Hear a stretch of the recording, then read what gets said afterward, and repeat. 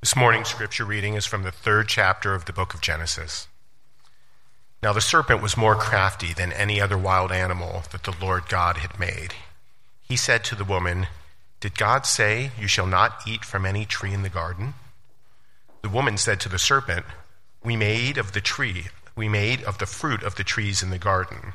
But God said, 'You shall not eat of the fruit of the tree that is in the middle of the garden, nor shall you touch it, or you shall die.' But the serpent said to the woman, 'You will not die, for God knows that when you eat of it, your eyes will be opened, and you will be like God, knowing good and evil.' So when the woman saw that the tree was good for food, and that it was a delight to the eyes, and that the tree was to be desired to make one wise, she took of its fruit and ate. And she also gave some to her husband, who was with her, and he ate. Then the eyes of both were opened, and they knew that they were naked, and they sewed fig leaves together and made loincloths for themselves. They heard the sound of the Lord God walking in the garden at the time of the evening breeze.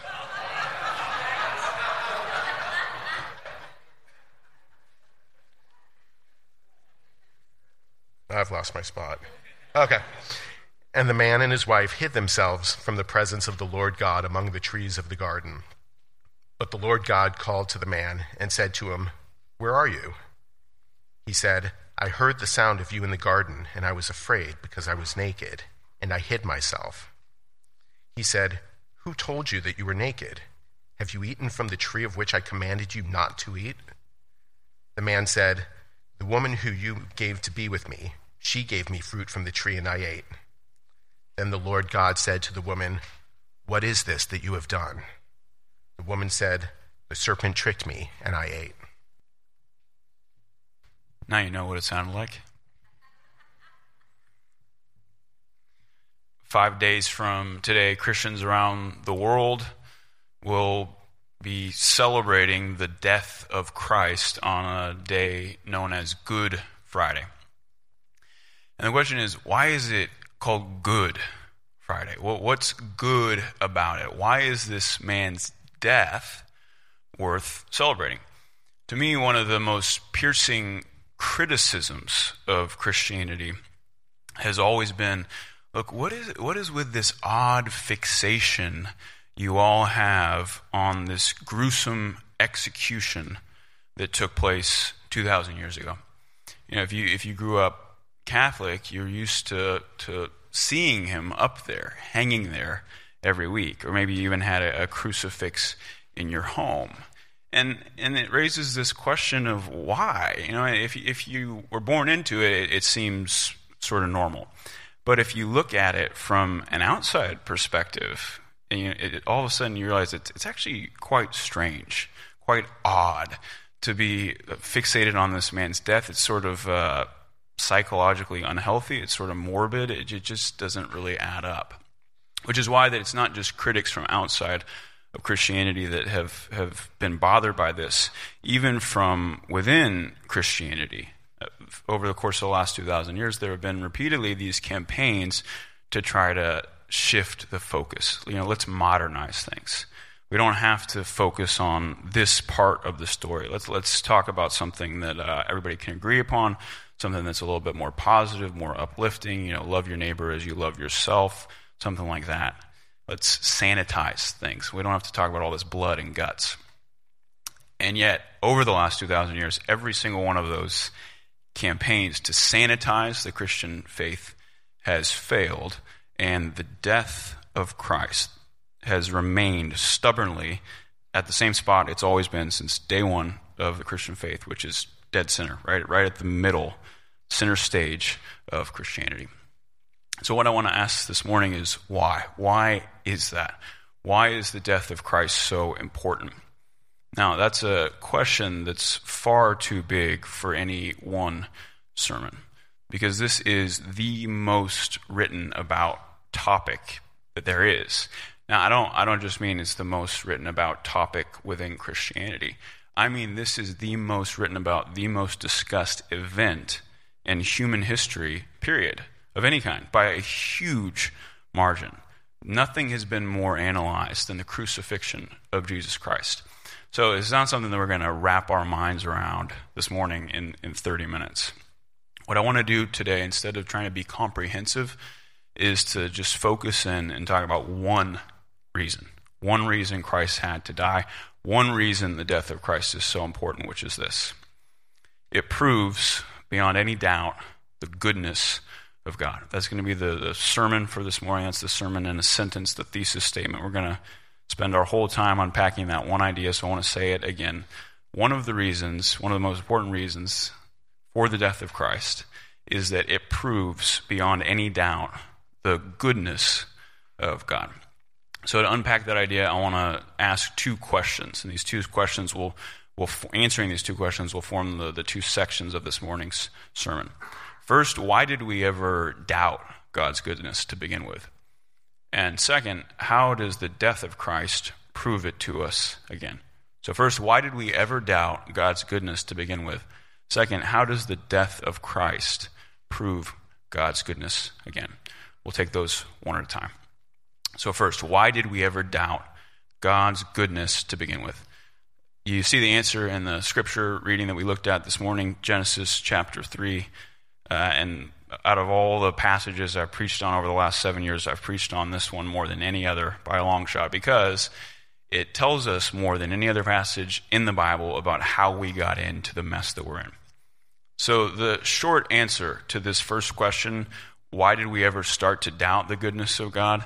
According to Genesis 3, the short answer to that is because we believed the lie of the serpent. But what was the lie of the serpent?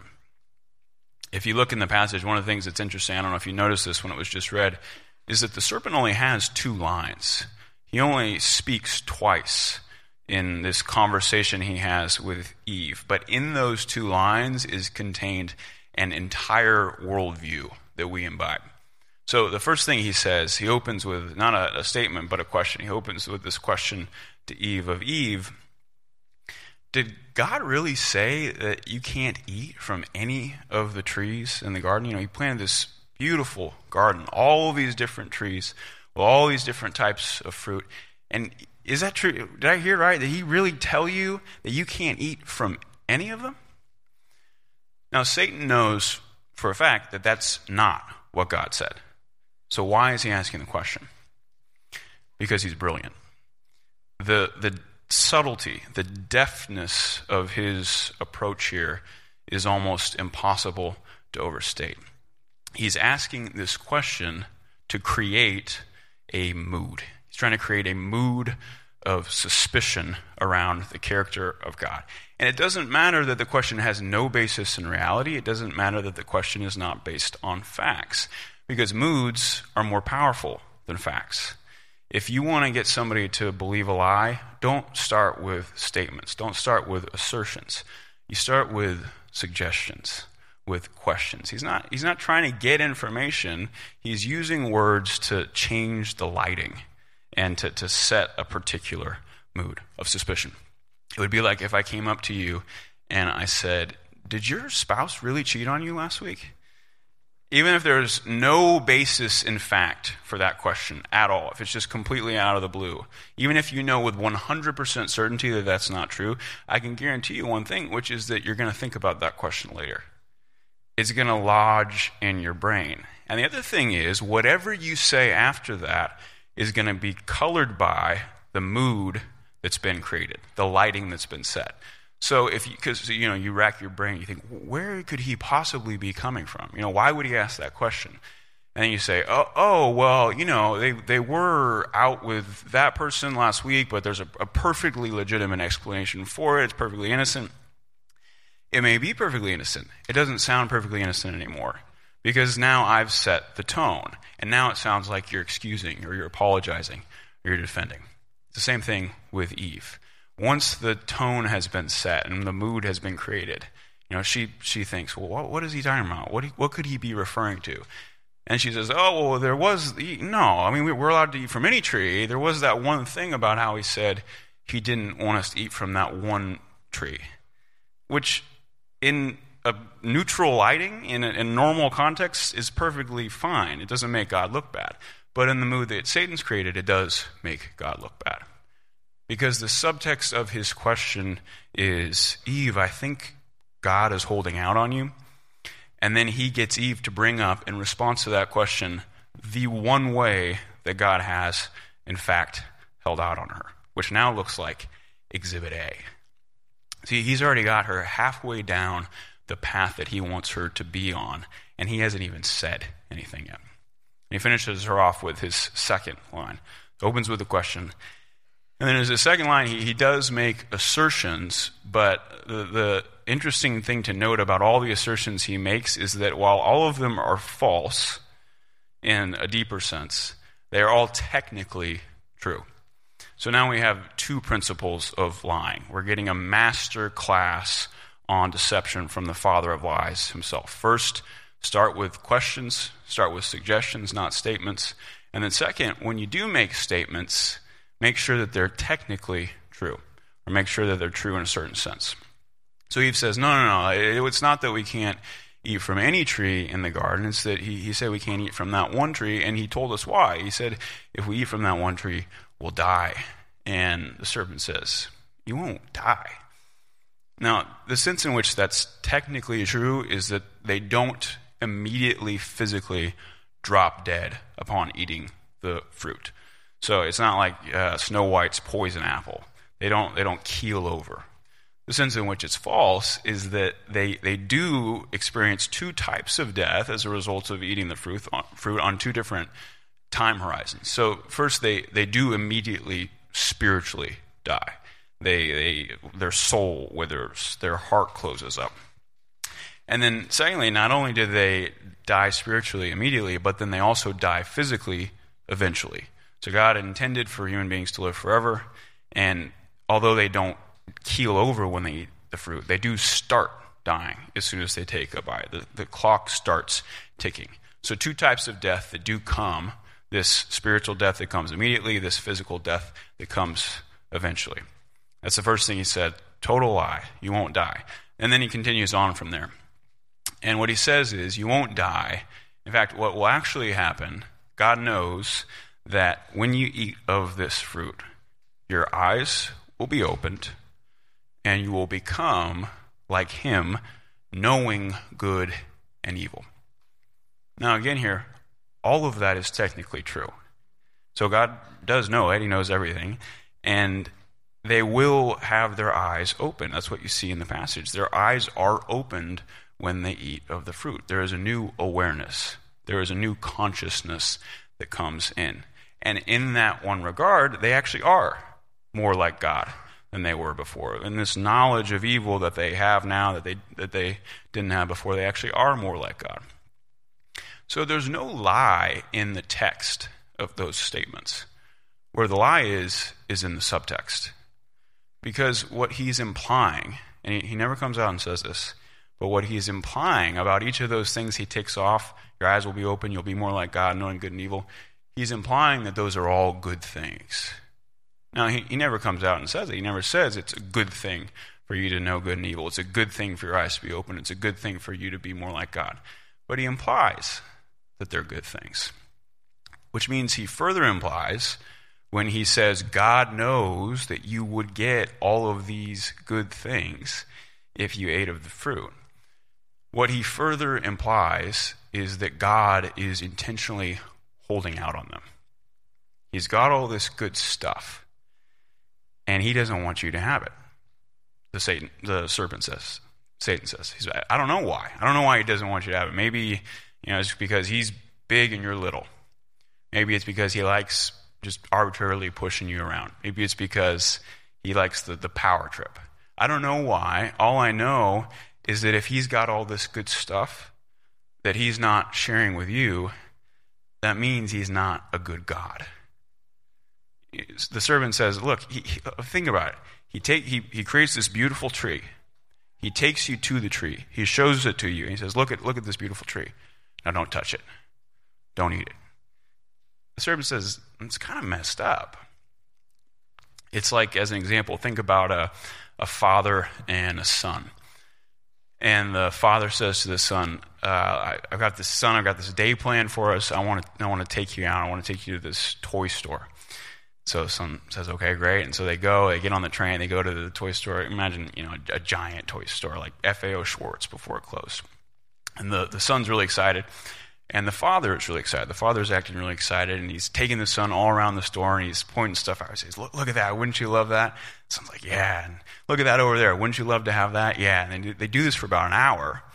And then he takes the son outside the store after this, and he sits him down, and he says, now, son, I want you to listen to me. I want you to listen to me very carefully. Everything I just showed you, I'm never going to let you have any of that. I'm never going to give you any of those things. None of that is for you. And I just wanted you to know that. So now let's go home. Our response to that is, well, what kind of sicko would do that? What to just mess with a kid? And the lie of the serpent is, that's what God is like. God is like that dad. This God that creates good stuff and then doesn't share it with you, doesn't let you have it, just to mess with you, just to screw with you. This God that puts these rules on things and says, no, not this, no, not that, just because. And what Satan is asking Eve, and what Satan is asking us, what the serpent is asking us is, are you really going to just sit there and take this? You're just going to let God arbitrarily put a ceiling on your happiness and your satisfaction? Or are you going to grow up and take matters into your own hands? Instead of, walking around like this pathetic little 7-year-old asking permission for everything. Dad, please, Dad, please. No, just grow up. Get your own money. Buy your own stuff. Make your own rules. You don't have to wait on God for everything, or let him tell you what you can and cannot have. And that attitude toward life that the serpent is recommending, that attitude is called sin. What is sin?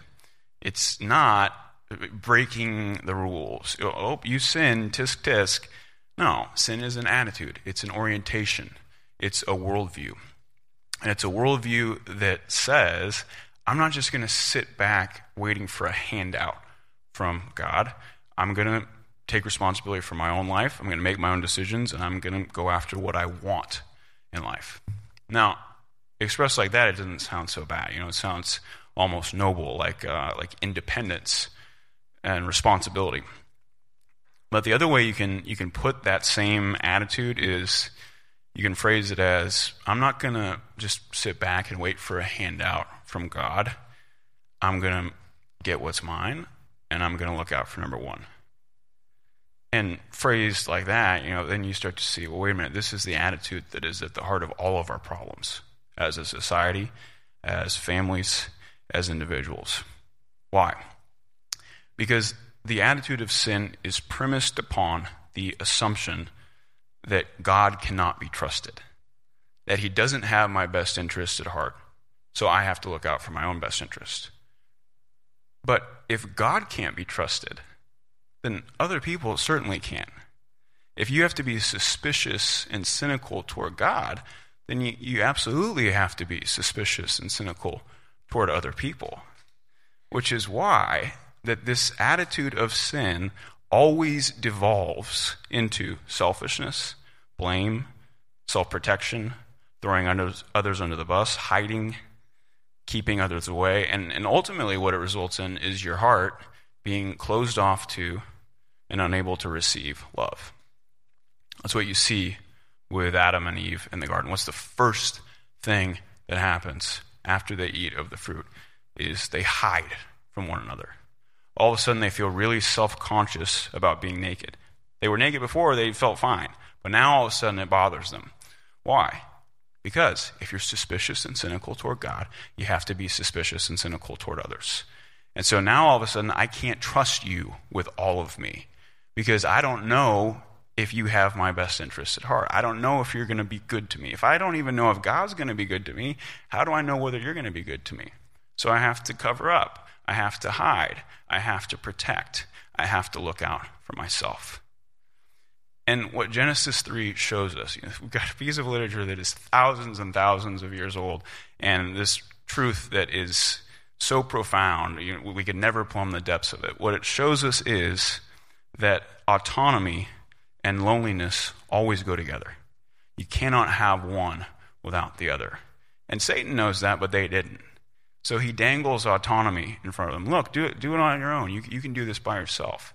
And they didn't realize that they were bargaining for loneliness at the same time. Get loneliness thrown in for free. So that's the first half of the sermon, or a little more than half actually. First section, part 1 of the sermon, which is the answer to this question: why did we ever start to doubt God's goodness to begin with? And the answer is because we believed the lie of the serpent. The lie that God was withholding good things from us. The lie that God didn't have our best interests at heart. And we struck out on our own.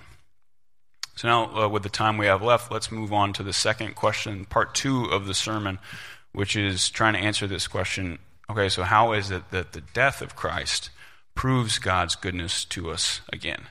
That's how we started to doubt it. How is it that the death of Christ proves God's goodness to us again? And to head toward an answer to that question, we have to go back to what God said in the garden, the original rule and his rationale for that rule, which was, you can't eat of this tree, don't eat of this tree. If you do eat of this tree, you will die. Which, of course, is what happens. It's exactly what happens. Adam and Eve do die spiritually immediately, like we talked about, and they obviously die physically.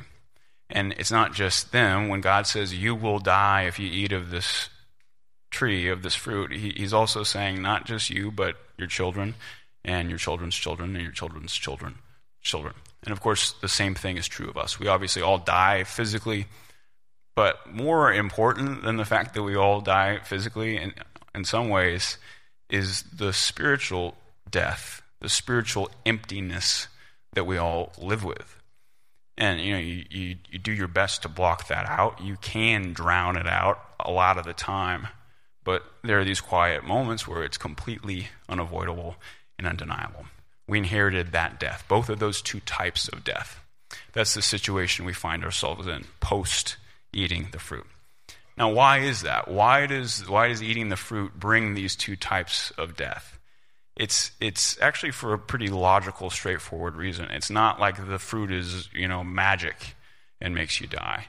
The reason eating the fruit brings these two types of death, and they have the same source, the physical death and the spiritual death, that they might at first seem unrelated. They have the same source, which is that you die physically and you die spiritually when you're separated from God, which is what Satan's goal was. The serpent's goal is to drive a wedge between us and God, and he accomplishes that. And once that wedge is in place, once we're separated from God, well, eternal life comes from God.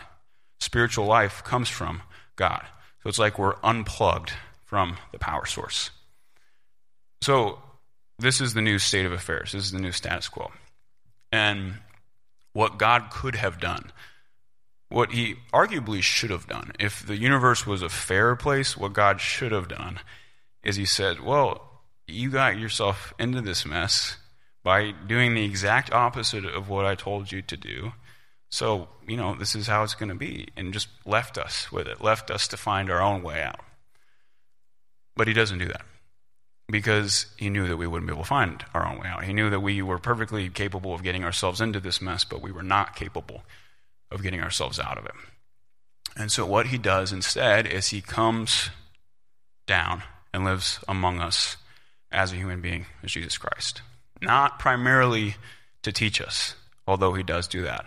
Not primarily to heal us, although he does do that. Not primarily just to share our burdens and share our human experience, although he does do that.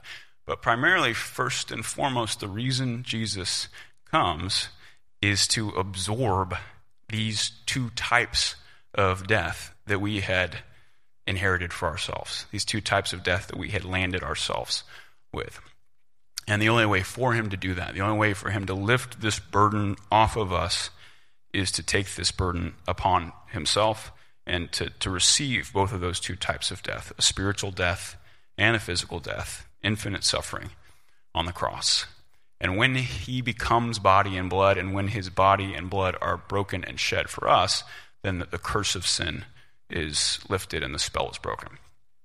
Now, we could do a whole series of sermons just on those last 30 seconds. So maybe that makes sense to you, and maybe it doesn't. And if it doesn't make sense to you, I'm not going to be able to get into the mechanics of it this morning about how it works and convince you of it. But what I want to ask you to do is, just for the sake of argument, just so we can continue, assume with me for a moment that that's true. Assume with me for a moment that we got these two types of death for ourselves, physical and spiritual, and that the only way for God to free us from those two types of death was for him to come as Jesus and take those two types of death upon himself on the cross. If that's true, then what it proves is that the serpent was lying. What it proves with dramatic force is that the character of God is the exact opposite of the way that the serpent was portraying the character of God. Because the serpent's whole idea was, God is holding out on you. There's this good stuff that he doesn't want you to have. And then on the cross, you see him doing anything but withholding. You see him not holding back. You see him giving everything, even the costliest of things, in order to get us back. There's this verse in Romans 8 that argues with us based on this logic. It says, look, he who did not withhold even his own son, how will he not also give us everything else? If he didn't hold back his own son, if he didn't hold back his own life, if he was willing to make that sacrifice, then this idea that he would withhold any good thing from us is absurd, which is exactly what Psalm says. It says he withholds no good thing from us. The exact opposite of the way the serpent portrays him. Go back to the story of the boy and the father. Remember how the serpent told it about how the father is. I want to close this morning by going back to that story and retelling it, but now retelling it the right way, that we're retelling it how it really happens. So you have to change the details a little bit. Let's say instead of a father and a little boy, let's say it's a father and a 13-year-old son, because that's what we're like. We're like 13-year-olds. And so the father says to his son, I've got this day planned for us. I've got this whole morning planned for us. I want to take you to some places. So the son says, okay. So first they don't just go to the toy store. First they go to like an electronics store, Best Buy. And he shows them all these gadgets. He said, look at all this stuff. Isn't this cool? The son says, yeah. And so then they go to a sporting goods store. And he shows them all this cool gear. And he says, look at all this stuff. Isn't this cool? Wouldn't you like to have this stuff? And the son says, yeah. And then the last thing they do before lunch is they go to a car dealer. And the dad says, there's this car I want to show you. So he takes the son and shows him this car. He says, look at this car. Isn't this car amazing? The son says, yeah. And so then they go out to lunch. They go out for burgers and milkshakes. And the dad says, all right, son, listen to me. Everything I just showed you, I'm going to give you someday, but not yet. I'm not going to give it to you yet. It's going to happen when the time is right. I'm going to give it to you when you're ready for it. So I just want you to know that, and I want you to trust my wisdom. And so the son says, okay, got it. So the next day at school, the son is bragging to a friend about how great his dad is. He's telling him the whole story about the whole morning, and isn't my dad so cool? And the friend just laughs. The friend scoffs, sneers. He says, I can't believe it. You're a lot dumber than I thought you were. And the son's like, what are you talking about? And the friend says, your dad's not going to give you any of that stuff. He's just lying. He's just trying to appease you. I've learned the hard way. If you want to get anything good, you have to go get it yourself. Your dad completely fooled you. And so the son thinks about it. He mulls it over. He mulls it over for a couple days. He mulls it over for a couple weeks, actually. And he plans it out, and finally he makes his decision, and he chooses this day to cut class. And he goes to the electronics store, and he steals a bunch of the things that his dad showed him. And he goes to the sporting goods store, and he steals a bunch of stuff that his dad showed him. And then he goes to the car lot and he figures out a way to steal the car. He drives the car off the lot. He gets a couple miles down the road and he crashes the car, totals it. And so, everybody presses charges. The stores press charges. The car lot presses charges. The DA decides to prosecute him. He's going to play hardball. And the dad pays for all of it. He pays for the car. He pays for all the stuff his son stole. He pays for all of the legal fees. And it takes a couple of months, but finally all the charges have been dropped and everything's been paid for. And so they're driving home from the courthouse on the day when it's all finally been cleared. And the son says to his dad, "Dad, how did you afford to pay for all that stuff?" And the dad says, "Well, you know how your grandfather was this famous baseball player back in the 1920s. And the son says, "Yeah." And he says, "I had all that stuff, all that baseball stuff signed by all those famous players, the bats and balls and gloves and jerseys and stuff that he had given to your grandfather, and then your grandfather had given to me." And the son says, "Yeah." And the dad says, "Well, I sold all that stuff to pay." And the son says, "Dad, that was your favorite stuff in the world. You love that stuff. I've never seen you like anything the way you like that stuff." And the dad said, "Yeah, I know." And so the son just feels sick. He can't believe this. And it's then when the dad says, "Son, by the way, I just want you to know that everything I showed you a couple months ago, all that stuff that I told you I was going to give you and you stole, I'm still going to give you that stuff someday. And I wish you would have trusted me the first time, because it could have saved us both a lot of pain and a lot of heartache. But I'm not going to let your pride, I'm not going to let your selfishness get in the way of the good things that I have planned for you. I just want you to know that." That's what it's really like. And it's 1,000 times. It's not baseball cards and signed memorabilia. It's the very life of the Son of God. And it proves that Satan was lying. It proves that God would never withhold anything from us, that he would give us any good thing, even his own life, to protect this future that he has planned for us. And that's why it's called Good Friday, because it demonstrates, like nothing else could, that God is good, that he's a good father, that he's a father who gives his best to his children, which is why you keep the crucifix up there at the front of the sanctuary, so that you look upon it and remember and never doubt again. Let's pray. God, we are sorry that we didn't trust you. We are sorry for the times that we've looked at your rules or your timeline and said, "That's not good enough for me. I'm going to do it my own way." And every time we do that, it ends up worse for us. And yet, somehow when the chance comes around to do it again, we do it again. God, this lie of the serpent that you're withholding from us, that we can't trust you with our happiness, this lie has sunk deep into our hearts. So we ask this morning that by the power of your Spirit, you would uproot it.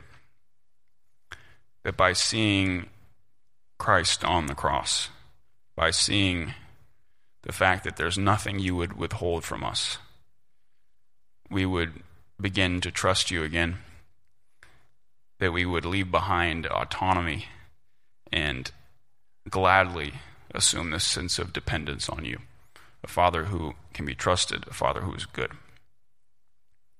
We pray these things in Jesus' name. Amen.